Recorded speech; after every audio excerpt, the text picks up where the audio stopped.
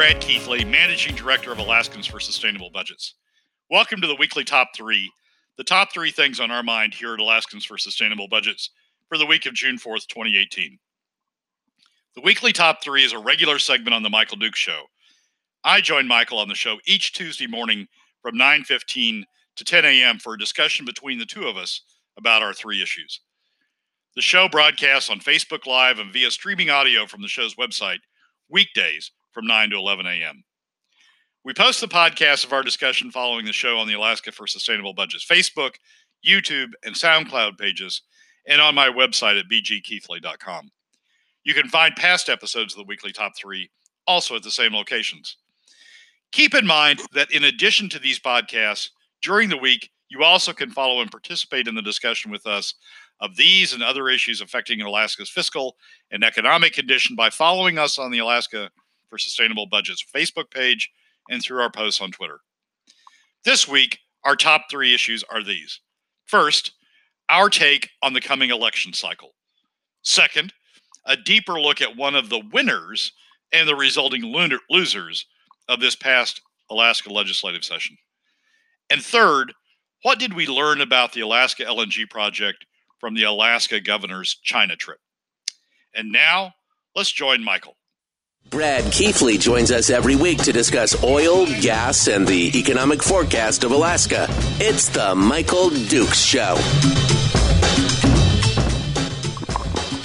Every week, Brad Keithley comes on board. He's with Alaskans for Sustainable Budgets, which is an organization that's dedicated to making Alaska better. He joins us this morning to discuss, well, the new political season. We're about to come right out of the legislative session and now into the thick of it on new candidates and more. Brad Keithley joins us this morning with his weekly Top 3. Good morning, Brad. How are you? Michael, I'm doing great today. How about you? Well, I got to tell you, it's I'm just looking at all this and thinking, my gosh, I'm going to be so sick of politics by the day. You think you're tough during the session. Now we're going to go through 10 weeks of election season with a whole slew of candidates. It's going to be fun. So I'm looking forward to getting some rundown here and having some discussions with you on it. Let's kick things off on your weekly Top 3 here with, of course, the big guns, the big race, the one that just got immediately crowded, and that, of course, is the race for governor. I saw you post a couple things that raised a few eyebrows. First and foremost, you posted something. I knew what you meant, but I know that there were some people out there, and they immediately started asking questions when you said, this is a good thing that Begich is getting into the race, and people were like, oh, that Brad Keithley, he's really a Democrat. He's jumping in for Begich. Tell us, you wrote that it was a good thing that Begich got in the race. Let's talk for a second about that to begin with. Well, what I said was it's a good day for the PFD. Right. When Begich announced for the race. Begich wrote, former senator wrote a op-ed piece in the ADN several months ago now during the session that was an advocacy piece for the PFD. And in his announcement on the sidewalk after he had filed, he raised the PFD again as an issue that he's taking with the governor and with other politicians. So I think what that did was raise the profile of the PFD throughout the election cycle. Not only now do we have the Republican, at least one of the Republican candidates talking about the PFD, but now we're going to have the Democrat candidate talking about the PFD. There is a chance that the pro-PFD Republican doesn't make it through the primary, that there could be a PFD cut, a Republican candidate. We'll talk about that in a moment. But Begich being in the race keeps the PFD issue out there and is a way that I think is going to increase the volume on that issue through the election cycle. Certainly, Begich looks like he's going to use it as a tool to distinguish himself from Governor Walker, and will certainly, I think, be talking about it as he takes on the governor in the cycle. That doesn't mean you're right. Some people, when I made that comment that it's a good day for the PFD, Some people immediately, and it had the link I had a picture of Begich. I think some people immediately jumped to the conclusion that perhaps I was now tilting toward Begich, but it's not. I mean, we've got the important thing to me is to have the PFD in the race, in the cycle, both in the primary and in the general, and I think Begich's announcement and Begich's entry is going to guarantee that we have that. Yeah, and I think that this focuses it back on probably the number one issue that faces more Alaskans than anything else. I mean, we could talk about crime. We could talk about the economy as a whole, but the number one factor I think that's contributing to all of those things is the loss of the PFD over the last 2 years to the Alaskan people. It has had a deeper impact. You probably wouldn't have all the crime. You'll have some of it for sure. You probably wouldn't have all the crime if the economy was not in the crapper, in part, and this recession had been lengthened because of the fact that the legislature lacked the internal fortitude to do something with government instead of just cutting into the PFD. Yeah, the thing about the PFD, and I've made this clear in several posts over the months and again in a recent post. The thing about the PFD that's important to me is its impact on the overall economy and on Alaska families. The cutting the PFD, this is the ICER analysis in 2016. If you go back through history, it's been the ICER analysis and other economic analysis throughout. Cutting the PFD has the largest adverse impact on the overall Alaska economy, and it has is by far the costliest of all the alternatives to Alaska families. It's an economic issue. It's not a moral issue, or to some it is, but it's not. To me, it's not a moral issue. It's not a. I mean, there are fairness aspects to it as well. There are poverty aspects to it. But ultimately, to me, it's an economic issue. What's in the best interest of the overall Alaska economy? That's going to be, that word, overall, is going to be one that I just hammer on again and again and again. And what's in the best interest of Alaska families? We talk about wanting to keep family cohesion. We talk about wanting to make sure that families are involved in the education process. We revolve a lot of policy around family and around the family unit. And so what is the best state policy economically in terms of Alaska families? That's what the PFD is. I mean, to me, it's a central economic issue. And so when somebody talks about cutting the PFD, that's code to me for saying, I'm going to favor some segments of the economy over others. I'm not worried about the overall economy. I'm worried about some segments more than others. We'll talk about this a little bit in the second segment when we talk about Matt Buxton's 8 top things or 8 winners from the legislature. But it's the overall economy that I think is the issue. So keeping the PFD in this election cycle, both in the general or both in the primary, and we've got Senator Mike Dunleavy is going to do that on the Republican side in the primary, and now for certain having it in the general because Begich carries it into the general. That to me keeps the overall economy at the central focus and keeps Alaska families at the central focus. So right. Yeah, I think it is the number one issue. There's a lot of things that spread off that, and at the core, it's an overall economic issue. And I think what we have now is we have this extremely crowded governor's race, which like this last minute with these 2 last candidates has really kind of created this field. Put on your prognosticator hat for me, and let's talk a little bit about this, because I quite honestly welcome the addition of Begich to the race for a couple reasons. I knew it was going to force Walker to either make a choice. He was either going to have to move out of the primary and try and face it as a third wheel independent, or he was going to have to duke it out of the primary, which I thought, would be catastrophic for him. That would be the worst case scenario from my mind, because I think Begich would decimate him in a Democratic primary, because Begich is the fair-haired boy. I mean, somebody posted something to me the other day that said, they were comparing him, some Democrat was comparing him to Christ. They really love Mark Begich in the Democratic Party. But now that he's decided to run externally and run as an independent in the general, that opens up kind of a whole new thing for whoever ends up with a Republican nomination, because effectively we've got a combined independent Democratic ticket on the governor's side as the incumbent with Byron Mallott. Then you've got Begich. Then you've got whoever the Republican ends up being. My hope is that it's Mike Dunleavy, but it ends up being a three-way race. And in this situation, it always seems like in a three-way race, the two candidates who have like identities end up squabbling it out over their pieces, and usually that brings the third-party candidate within striking range of victory. Yeah, there's a dynamic here that I'm not sure any of the prognosticators can yet or have fully absorbed.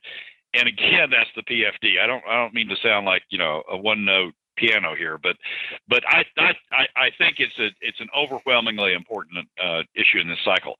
And let's break it into the primary and then into the general. In the primary, Mike Dunleavy is the pro PFD candidate. He's the keep the PFD candidate, and will run on that issue. I think Meade Treadwell's late entry is simply a consequence of the fact that neither Scott Hawkins nor Mike Chenault had gathered any fire.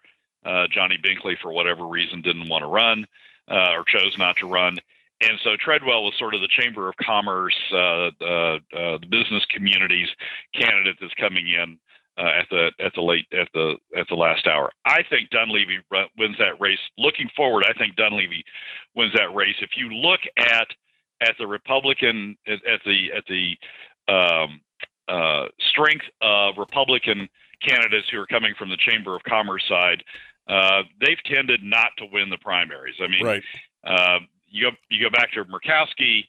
Murkowski was sort of viewed as the savior of the party when he came in 2002, but then by 2006, and they sort of cleared the field for Murkowski in 2002. He was the business community candidate. They sort of cleared the Republican field, but by 2006, that's faded. You got Johnny Binkley, who comes in as sort of the new Chamber of Commerce candidate. Sarah Palin swamps them both, and then you got 2010. With Sarah having retired, Parnell having replaced her. Ralph Samuels is the Chamber of Commerce candidate, the business community candidate. He loses in the primary. 2014, Parnell's the incumbent, so he really doesn't get challenged. But he loses. He sort of becomes the Chamber of Commerce candidate, and Walker overtakes him. So now we come to 2018 or 2018, and you've got sort of Meade coming in at the last minute as the Chamber of Commerce business community candidate. And he'll have some strength, and he'll have some money, and he'll have some support. But I think by and large, Dunleavy wins that, and he wins it on the pro PFD. He wins it in part because of the pro PFD position. Right. Then you get to the general, and I think the general can go one of two directions. If Dunleavy wins, then you've got you've got two pro PFD candidates, and it'll be interesting to see how that divides. I mean, Alaskans would tend to go with Dunleavy, but Begich is going to try to make a lot out of Dunleavy's social positions, and we'll see how Alaskans respond to that. But I feel pretty good about the PFD's prospect in that cycle. I feel pretty good that either Begich or Dunleavy will be a stronger candidate than Walker. If Treadwell would happen to win the Republican primary, if he overtakes Dunleavy and wins the Republican primary, then we've got a much different dynamic in the general. And frankly, this may be more a factor in Begich's calculation than anything else. Then you've got a PFD cut candidate in Walker, and you've got a PFD cut candidate, a business community candidate in Treadwell. And Begich is sort of the only pro-PFD candidate out there. And I think there's a segment of what would otherwise be a Republican vote that leaves Treadwell and supports Begich on the PFD issue. There's a lot of reasons not to support Begich, but the PFD, I think, will be a central issue. He'll run on it hard. And I think Begich has a path to victory. I know that people say, well, you got Walker and Begich who are going to be, viewed as alike. The Republican candidate will win because Walker and Begich split the vote. But if the Republican candidate is Treadwell, Begich sort of has the PFD issue all to himself, the pro-PFD position all to himself, and I think runs a lot stronger in that situation than people realize. So I think Dunleavy wins the Republican primary. I think the pro-PFD side wins the Republican primary, comes into the general, and you've got two pro-PFD candidates, and they sort of go at each other, and Dunleavy ultimately prevails. But if Treadwell wins that Republican primary, I think the dynamics shift dramatically, and I think Begich has a much stronger position in that situation. Well, and let's look at this through the optics of, I mean, neither you or I are real fans of Donald Trump, but let's look at it through the optics of how Trump got elected. Again, kind of the outsider, kind of the guy that wants to break up the good old boy thing, is whether he's done that or not is debatable. But kind of the drain the swamp kind of mentality. And you look at this, Treadwell, I agree that both Hawkins and Chenault are both underwhelming in their responses so far. So you've got Treadwell and you've got Mike Dunleavy. Treadwell is a nice guy. He's a friend of mine. I like him, but he is very much the epitome of, as you say, the Chamber of Commerce, the good old boy, the standardized GOP, crony capitalist kind of pro guy, whereas Dunleavy has got the track record. I mean, he has been thrown out of the caucus for standing on principles. He has been espousing the unpopular view amongst the establishment that the PFD needs to be enshrined. He really shows and shines on a lot of those issues that I think appeals to the same kind of folks who, voted for Donald Trump simply because he was different, simply because he said what he meant and he took a stand, in their minds on a lot of these issues. And I think that also plays into his ability to defeat a well-known name of Meade Treadwell.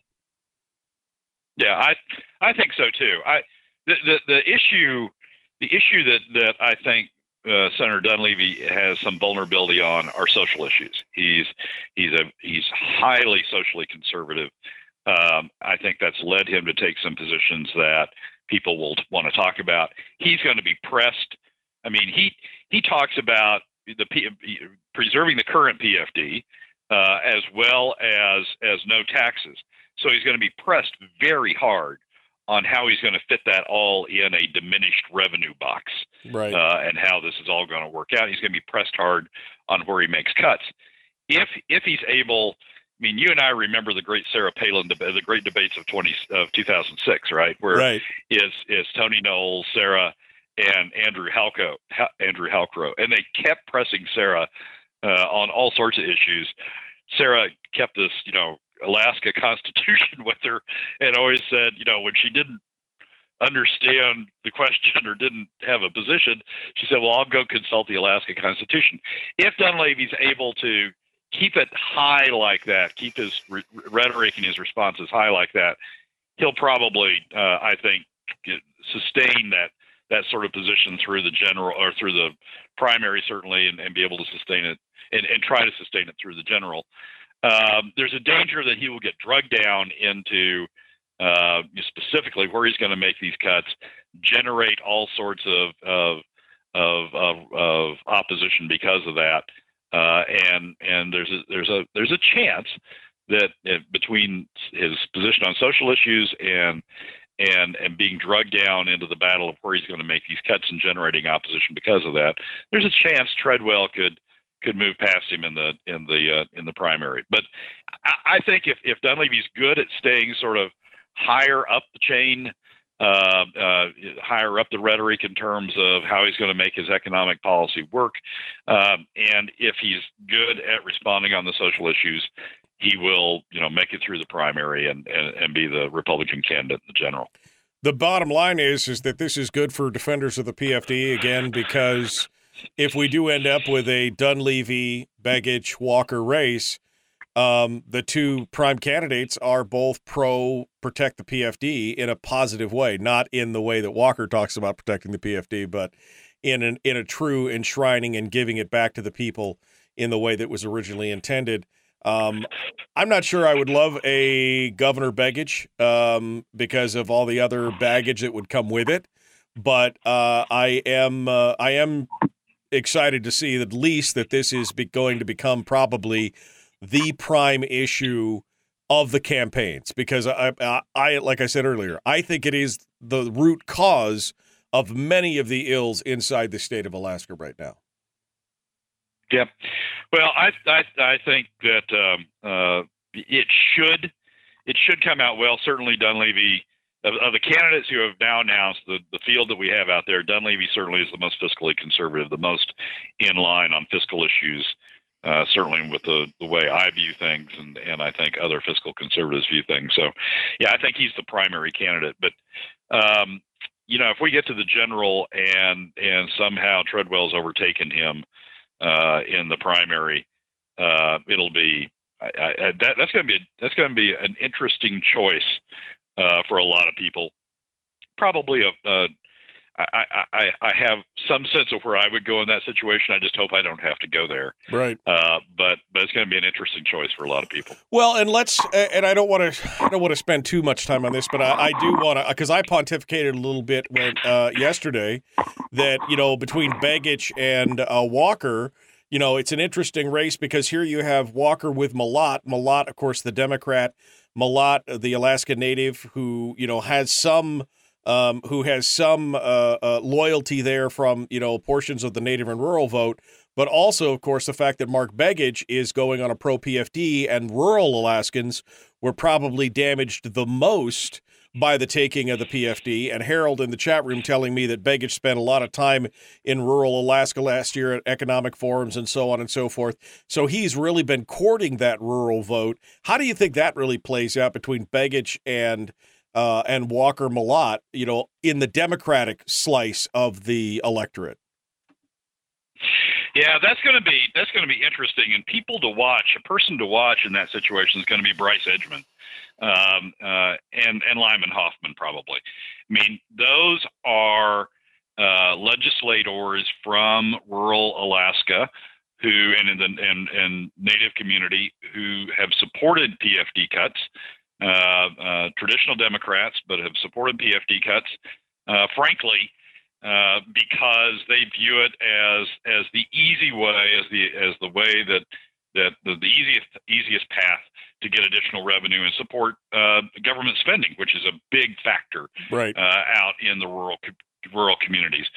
So it's going to be, if we end up with Dunleavy or Treadwell, and then Begich and Governor Walker, it's going to be really interesting to watch Bryce and Lyman and other Donnie Olson, other rural representatives. If they go to Begich, that's a positive sign. I think that Begich has strengthened in the Bush communities and in the Native community, and that they're feeling that and want to be over with the winter, don't want to be caught going the wrong direction, don't want to be caught going against their party. If, however, they continue to support Walker, that's probably a sign that Begich will have not caught on as strongly in the rural and in the Native community. So I'm going to be watching how those legislators, those rural Bush Native legislators, try to dance around this and deal with those two. I don't see them supporting the Republican candidate in any situation. Neither Dunleavy nor Treadwell are going to be particularly strong in those areas, but. I think the indicator to me of what's going on out in the rural and Native communities is going to be those rural and Native legislators and which way they're going. Brad Keithley is our guest. He's with Alaskans for a Sustainable Budget. We've been talking about the start here of the real political season coming up into election time with the primary elections and going on into the generals. That was all the governors. That was the big guns. Let's talk about the undercard, shall we? Which, of course, is the legislature. And we could start off with the, winners and losers, the Green Button article from the Midnight Sun, Alaska Midnight Sun. They talk a lot about some of the winners and losers in there. Let's do some analysis. Well, that's sort of two different issues. One is the legislative races and where they're going to go, and we can talk about that in a moment.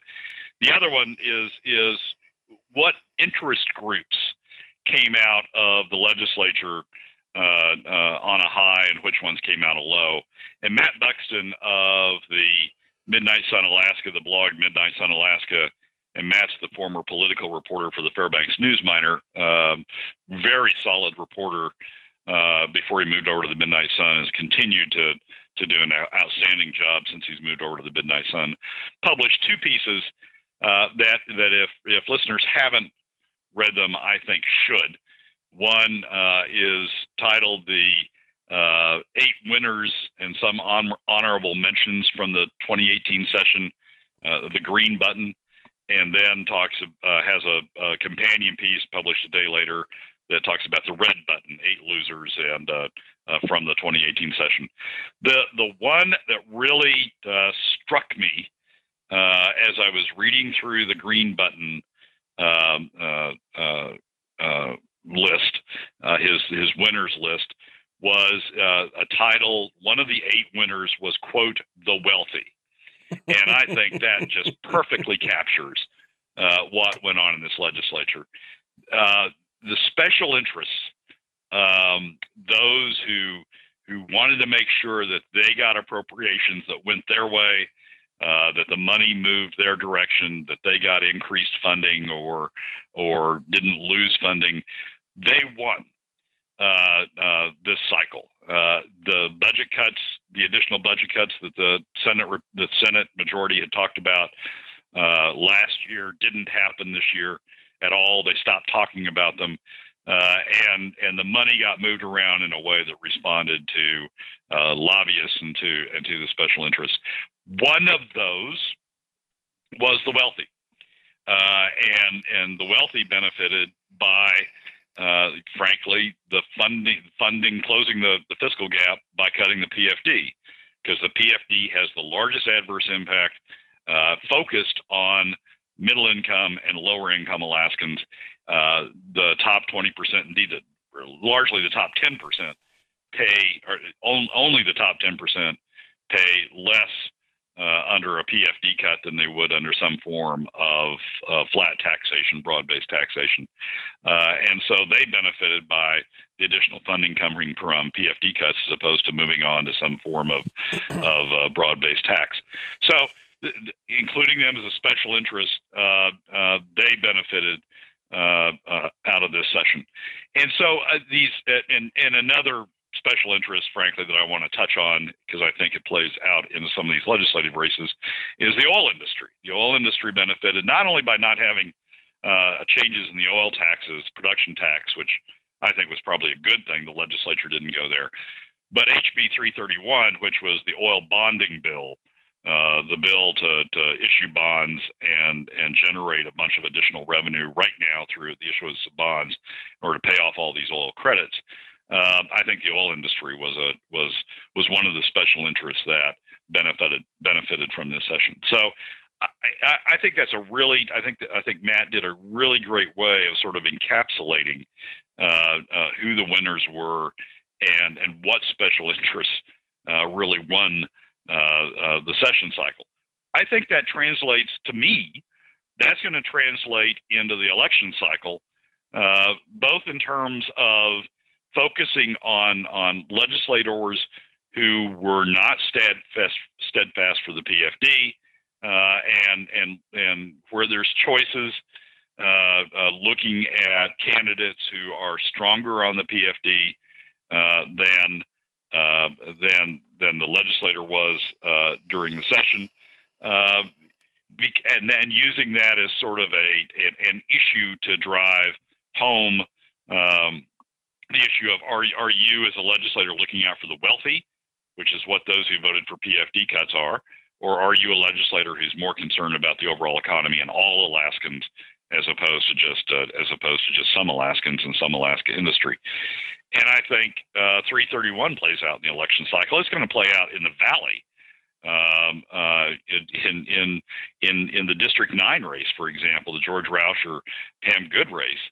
Rauscher voted for 331, voted to issue those bonds, get more money into the state right now at long-term costs, as we've talked about, significant long-term costs, as we've talked about on the program, in order to benefit that special interest, Right. but it's a long-term detriment of Alaskans. So I think the special interests that got the green button during the legislature and the legislators who voted for them are going to have to confront the fact that they voted for special interests. They voted to benefit the wealthy and others during the legislature, and they're going to have those challenges in the election cycle.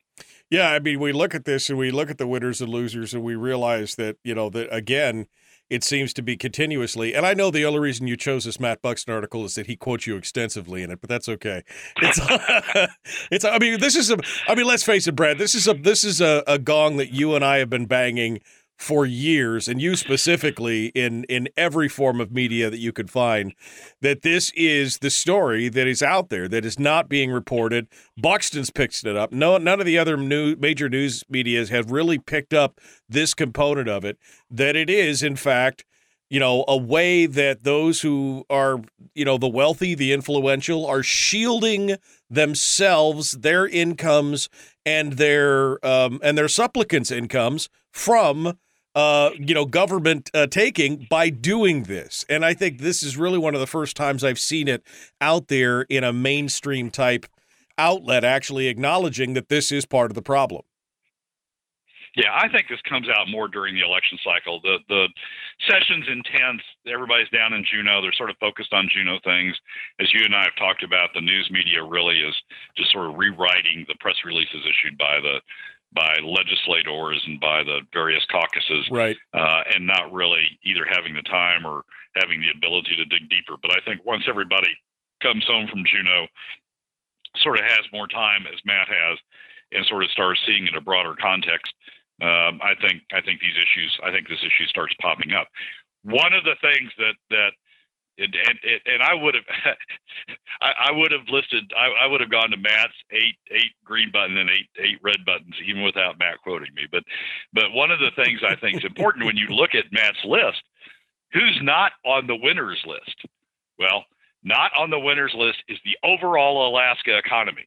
It's subsets of the Alaska economy that's like the wealthy and state employees and schools and the university system.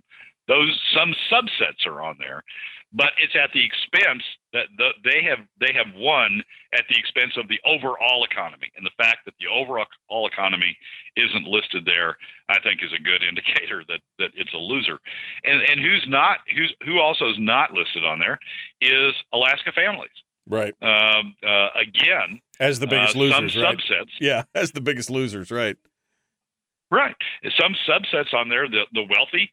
Those tied to the university system, those who benefit from the K through 12, those who benefit from the explosion of money that's coming into as a result of bonding on oil credits, those subsets of Alaska families and Alaska citizens will benefit, but at whose expense? It's at the expense of the overall Alaska family, those who are going to be bearing the biggest costs as a result of PFD cuts. So I think that way of framing the issue is eight green and his eight red is an excellent way of doing it. And then I think that's a way that translates into the election cycle in terms of, again, looking at District 9, George Rouser. George, you voted to benefit certain oil companies and certain oil service companies and certain Alaska families tied to those at the expense of the overall economy and at the expense of Alaska families in general. How do you justify that? Right. And I think that will translate also into legislators who voted for PFD cuts or legislators who were wishy-washy on PFD cuts. I was trying to track PFD cuts the other day through the last couple of legislatures, and you see people like Dan Sadler, voting every possible way. Oh yeah. During back and forth during any given election cycle. Yeah. Yeah, no, it's a back and forth for sure. You could see. I remember having a conversation with Dan Sadler right before he threw his surprise vote in support of protecting the PFD. Because I had been told that he was on the fence, and so I thought I'd bring him on the program for a discussion about it, and swung the other way. And it's like, man, some of these people just in the wind, not sure which way to go, And I think there's probably more of that than we realize when it comes down to it. Yeah, and the campaigns in those, I mean, Laura Reinbold's going to have her own issues with Sadler to run in that campaign. But to me, that's going to be, we can't trust you, Dan. Yeah. We can't trust you to be a reliable vote on the PFD. That's not one of your, Northern Lights. That's not one of your will not change issues. You're just all over the place on it. And so we need somebody in there. And Laura certainly has been reliable on PFD issues. She's not been reliable on other issues, but we need somebody in there who's gonna be reliable on that issue. So I think the stuff that we see in the 8 green and 8 red and the other things that you can bring out of the sessions are going to translate into the election cycle. And I think we're going to see opponents both in the primary, again looking at District 9, and in the general. And Bryce Edgman's up against his opposition out in the Bristol Bay region. I think we're going to see those sorts of issues emerge. Let's delve down a little bit into the actual legislators themselves. Lots of different candidates filing for lots of different seats. Still not as many as I'd like to see. I mean, we had all 40 of the House of Representatives up for re-election. And when it's all said and done, we have actually a very small field of challengers for the incumbencies. But it is there are some good bright spots out there. As you mentioned, George Rauscher has got a challenger in not only in Pam Good, but in the primary, but her husband actually filed as an independent in the general as well, which I thought was classic. I mean, one way or the other, you're going to be fighting one of them. And then, of course, he also had got, I guess, Jim Clover jumped back into the race. And so, Bill Johnson, and I mean, there's going to be some crowded races for certain seats out there. There are, and there's going to be some good. I mean, there's some good races. You've got Chris Birch has a challenger. Some unexpected places. Chris Birch and Becca Hetlett is going to challenge him for Kevin Meyer's old Senate seat. You've got Sarah Vance, who's announced against Paul Seaton down in Homer. You've got Pam Good against Rauscher. You got some really good races out there. It would be great if we had strong challengers to all of those who voted to cut the PFD. But frankly, I think this may be what we may want to focus on this election cycle are key races where the PFD and economic issues are going to be the dividing line.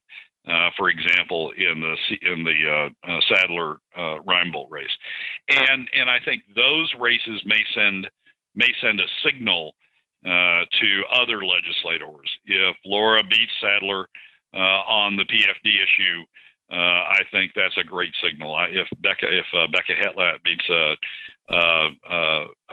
Chris Birch, I think that sends a signal. I think Mia Costello's got some opposition on the west side. That's going to certainly some in the primary, but also in the general. So I think it's going to boil down to key races, whether the economic issues bubble up as being the key race, and then how that issue is decided. Legislators learn from what goes on with their peers. If a peer loses because of an issue and they think that issue would resonate in their district, they're going to be more concerned about it going forward. So maybe not the quantity of opposition across the board that we want, but the quality and the ability to focus these issues in some tight races, I think is going to be where we need to be thinking about. We started off the show with the discussion of the 3 turncoats in the Republican Party. Any idea? I mean, it looks like that. Of course, as you mentioned, Seaton is going to run as an independent, but he's got Sarah Vance and 2 other Republicans who are going to duke it out before they face him.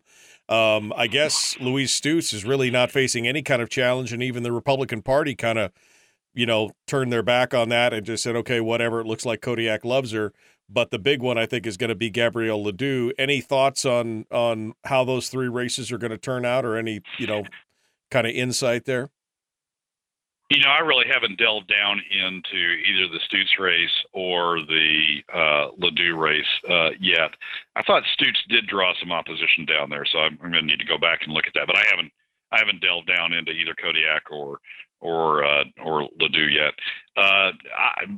Seaton's going to be really interesting. I mean, Paul Seaton has survived in that district in prior challenges. There's been, challengers, the last strong Republican challengers, the last two election cycles. He survived both of those. To some degree, Homer's just sort of a different place, and sort of like, David Eastman. That's what District 10 wants, or District 8, whichever it is. That's what that district wants. Homer Seaton is sort of what Homer's traditionally wanted. Sarah Vance is I think a strong and articulate opponent. She's got to survive the primary. There's other Republicans in the primary. Paul's moved out of the Republican Party. He's now running as an independent, and so he's not going to have just sort of the automatic knee-jerk R vote showing up for him in that district. That's going to be a race to watch. Right. Sarah's a relatively new candidate, someone who hasn't run extensively before. I think she ran for city council, and I think she lost, but doesn't have a huge amount of experience. So, whether she's going to make rookie mistakes or not. But I think there's going to be a strong run down there, and I think the party's going to support whoever comes out of that primary. I haven't focused yet on Ledoux and on Stutes. Well, it seems like every time we talk, Brad, we get longer and longer into it. It's because we just get deeper and deeper. But let's we've covered 2 topics in our time for 3, but let's move on to 3. I'm just going to hold you over, and we'll just talk about our third of your top 3 for the week, and that, of course, is the Opportunity China, which, of course, is the governor's mandate to get things rolling. Let's talk a little bit about that. Well, they had the big trade delegation go over there, and I think the governor's, probably his campaign manager's hope was the governor was going to come back with larger, more support, possibly in terms of written agreements or more definitive terms than what they've had before, or at least sort of, very strong rhetoric coming out of China about we're going to do this deal. They didn't get any of that. They the one quote the Alaska Public Media sent somebody over with the delegation and who followed along some of these meetings, to at least the ones that the press could participate in. And after Walker and the Alaska delegation met with Sinopec, which is the state oil and gas company, the Chinese state oil and gas company that's involved in the Alaska project, the president of Sinopec made a statement, and the statement was, quote, after some of the work we did in terms of assessment and evaluation in technology, economics, and in terms of the resources of Sinopec, I think there's a lot more work for us to be done than originally imagined. So that's sort of anything but, the kind of statement that Walker would have wanted to come out of those meetings. Right. The done but deal. Frankly, right. Yeah. Sorry? The done deal that he wanted. Oh, look, I've got this as a turnkey deal. We can put it to the bank. I mean, this is a little bit different than that. Yeah, exactly. And it's far from the ringing endorsement, I think, that he hoped from that meeting. But frankly, I think that has almost nothing to do with Walker or the Alaska project. The larger context that's going on with China right now that the Alaska project's been sucked up into is this trade war or this potential for a trade war between the Trump administration and China, the potential of implementing additional tariffs, the effort to try to negotiate a resolution of the trade war through China's commitment to buy additional goods and services from from the United States. And every time you see an article about that trade dispute between the U.S. and China, and it talks about China buying more goods and services focused on energy and our farm products, just put Alaska LNG in place of the comment on energy. Energy is a bigger issue. There's oil and there's other LNG projects, but Alaska LNG's been sort of sucked up into that discussion. So what was going on at the same time the Walker administration's over there on this trade delegation is the Trump administration, which the prior week had looked like they were on track to work out a deal with China, right? In which China would make a commitment to buy additional goods and services. All of a sudden, the Trump administration jumps up and announces the implementation of $50 billion of additional tariffs, right, on the Chinese spread broadly.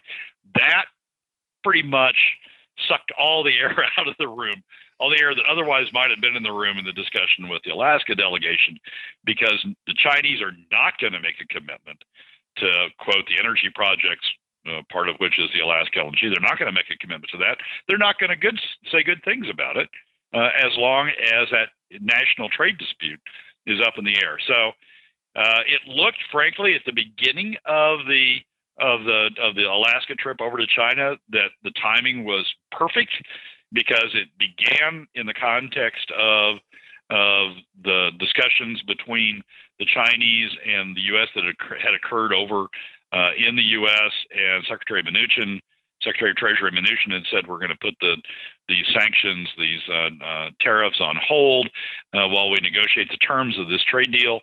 And the Chinese were responding very favorably, and it looked like, boy, Walker lucked out on this, because they're going to be saying good things about energy and the Alaska LNG project while he's over there. And then all of a sudden, bam, the U.S. administration does the $50 billion in additional tariffs. And this is a bad time to be over there, right? And so I think the comments that we've seen out of the meeting have very little to do with the Alaska LNG project. If tomorrow the Trump administration turned back around and said, "Yep, we got a deal. We got a deal with China for X billion dollars in additional goods and services," I think you would say the Chinese saying, "Yep, and Alaska's part of that, and let's sit down and finalize these terms."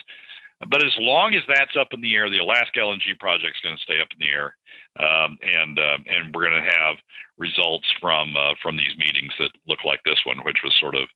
Yeah, I'm glad you came. Thanks for taking the time. Have a safe trip home. Thanks for bringing all these folks over here. We appreciate it. Here's some knickknacks. There's the door. I mean, that was kind of what it was all said and done. I mean, I don't know. I think that Walker expected this to be a much bigger deal in the long run and kind of a shot in the arm for his campaign that he was really looking for. But there, as you point out, there are bigger factors at play. And this actually gets even deeper into things like national debt and other things that we've been talking about, with China holding $1 trillion of our debt.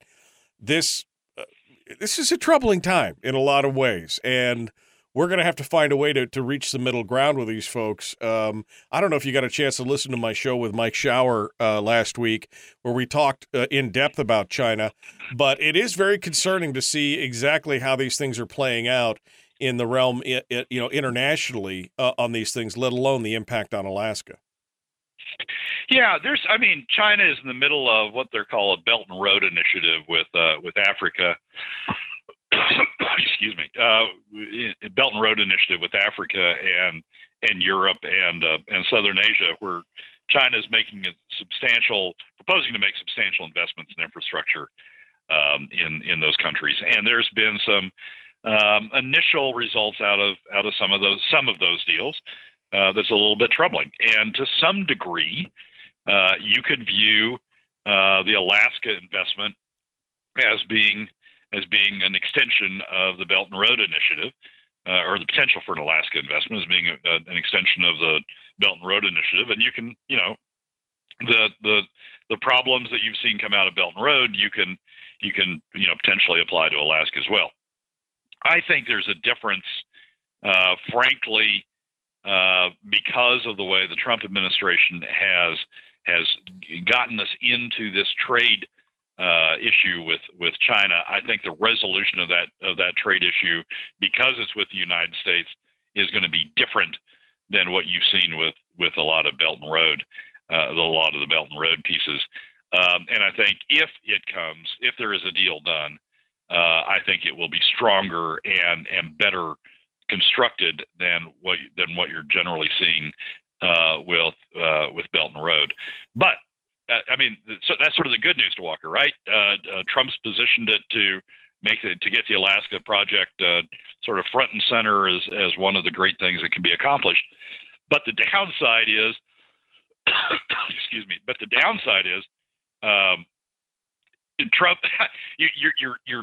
there's the good and there's the bad. I mean, you're living in a situation in which 1 week it looks like the Trump administration is on its way to a deal with China, and the next week they just announced $50 billion of additional tariffs, and hugely, disconnected from China. So we'll see where it ends up. I don't think the parade of horribles that come out of Belt and Road, I don't think we automatically ought to apply those to Alaska.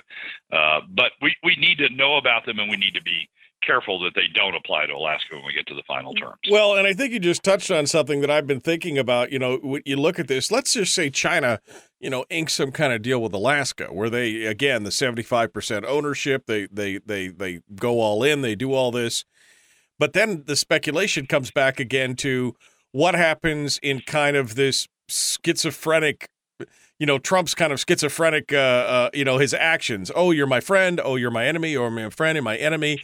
You've got that going on. What if China wants to hold us over a barrel over something? I mean, all of a sudden they've got 75% ownership on something, and all of a sudden they say, well, we're just going to stop for now until you guys give us more favorable terms on something else that has nothing to do with Alaska. I mean, there's a lot of components in there that really make me nervous about that whole situation. Yeah, and justifiably so. I mean, so Secretary of Commerce Wilbur Ross went over to China this past weekend, to try to continue the negotiations that the Secretary Mnuchin had talked about in New York, being positive. And basically, Ross got stonewalled. I mean, he came away sort of like Walker with nothing. Here's.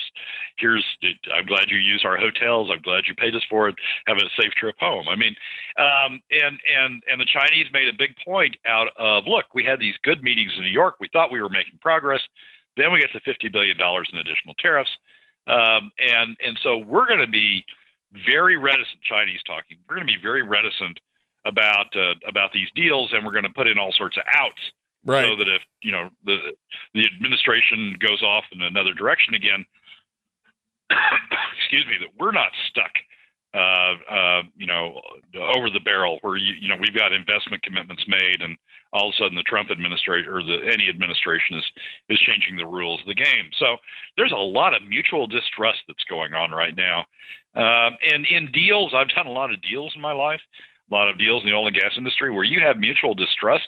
It's hard to bring a deal together. So I think, and Walker, to Walker's detriment, not a Walker supporter, but from what he hoped was going to happen, I think we're going to be at this for a while. I don't think this is an issue because of the distrust that's been created. I don't think this is an issue that resolves itself overnight. It looked like we might have been headed there before this $50 billion of additional tariffs, but that's changed dramatically. Right. And so, yeah, we got to get a deal done, and then we got to look for all of the outs that the Chinese have put in there, and be concerned about how those are going to impact any investment in Alaska. I will say this: having Chinese money invested in Alaska is better than not.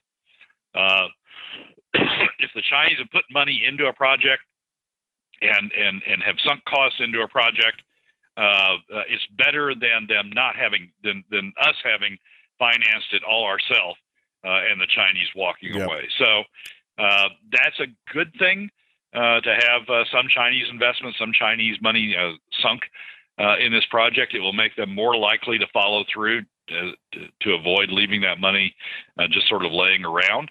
unused and not producing returns.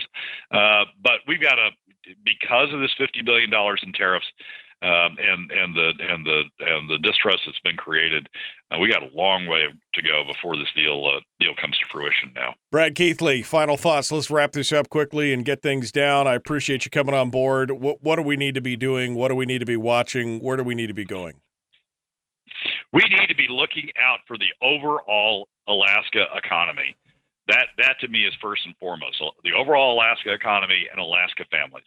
That means we need to be looking for candidates who haven't, been caught up by special interests, voting to benefit some Alaskans over others. We need to be looking for legislators and legislative candidates that are looking out for the overall economy and not being caught up in special interests. I think the best test of that is how they feel on the PFD. And then the second best test of that is how they voted on particular things, HB 331, the oil credit bond being one of them. Right. And I think that carries through both in the governor's race and in the legislative races. And frankly, it carries through in the China negotiations as well. Are they looking out for the overall Alaska economy, or are there just certain parts that are going to benefit from it? Brad Keithley has been our guest, Alaskans for a Sustainable Budget. You'll find the link in the top of the post here on Facebook, and you could also just search up Alaskans for a Sustainable Budget. Brad, as always, a pleasure to speak with you. Thanks for coming in and joining us today. We really appreciate it. Michael, as always, thanks for giving me the opportunity. It's great to have these discussions with you. The Michael Duke Show, your home for common sense, liberty-based, free-thinking thought and discussion. Well, that's a wrap for another week's edition of the Weekly Top 3 from Alaskans for Sustainable Budgets. Thank you again for joining us. Remember that you can find past episodes on our YouTube and SoundCloud pages and keep track of us during the week on Facebook and Twitter. This has been Brad Keithley, Managing Director of Alaskans for Sustainable Budgets. We look forward to you joining us again next week on the Weekly Top 3.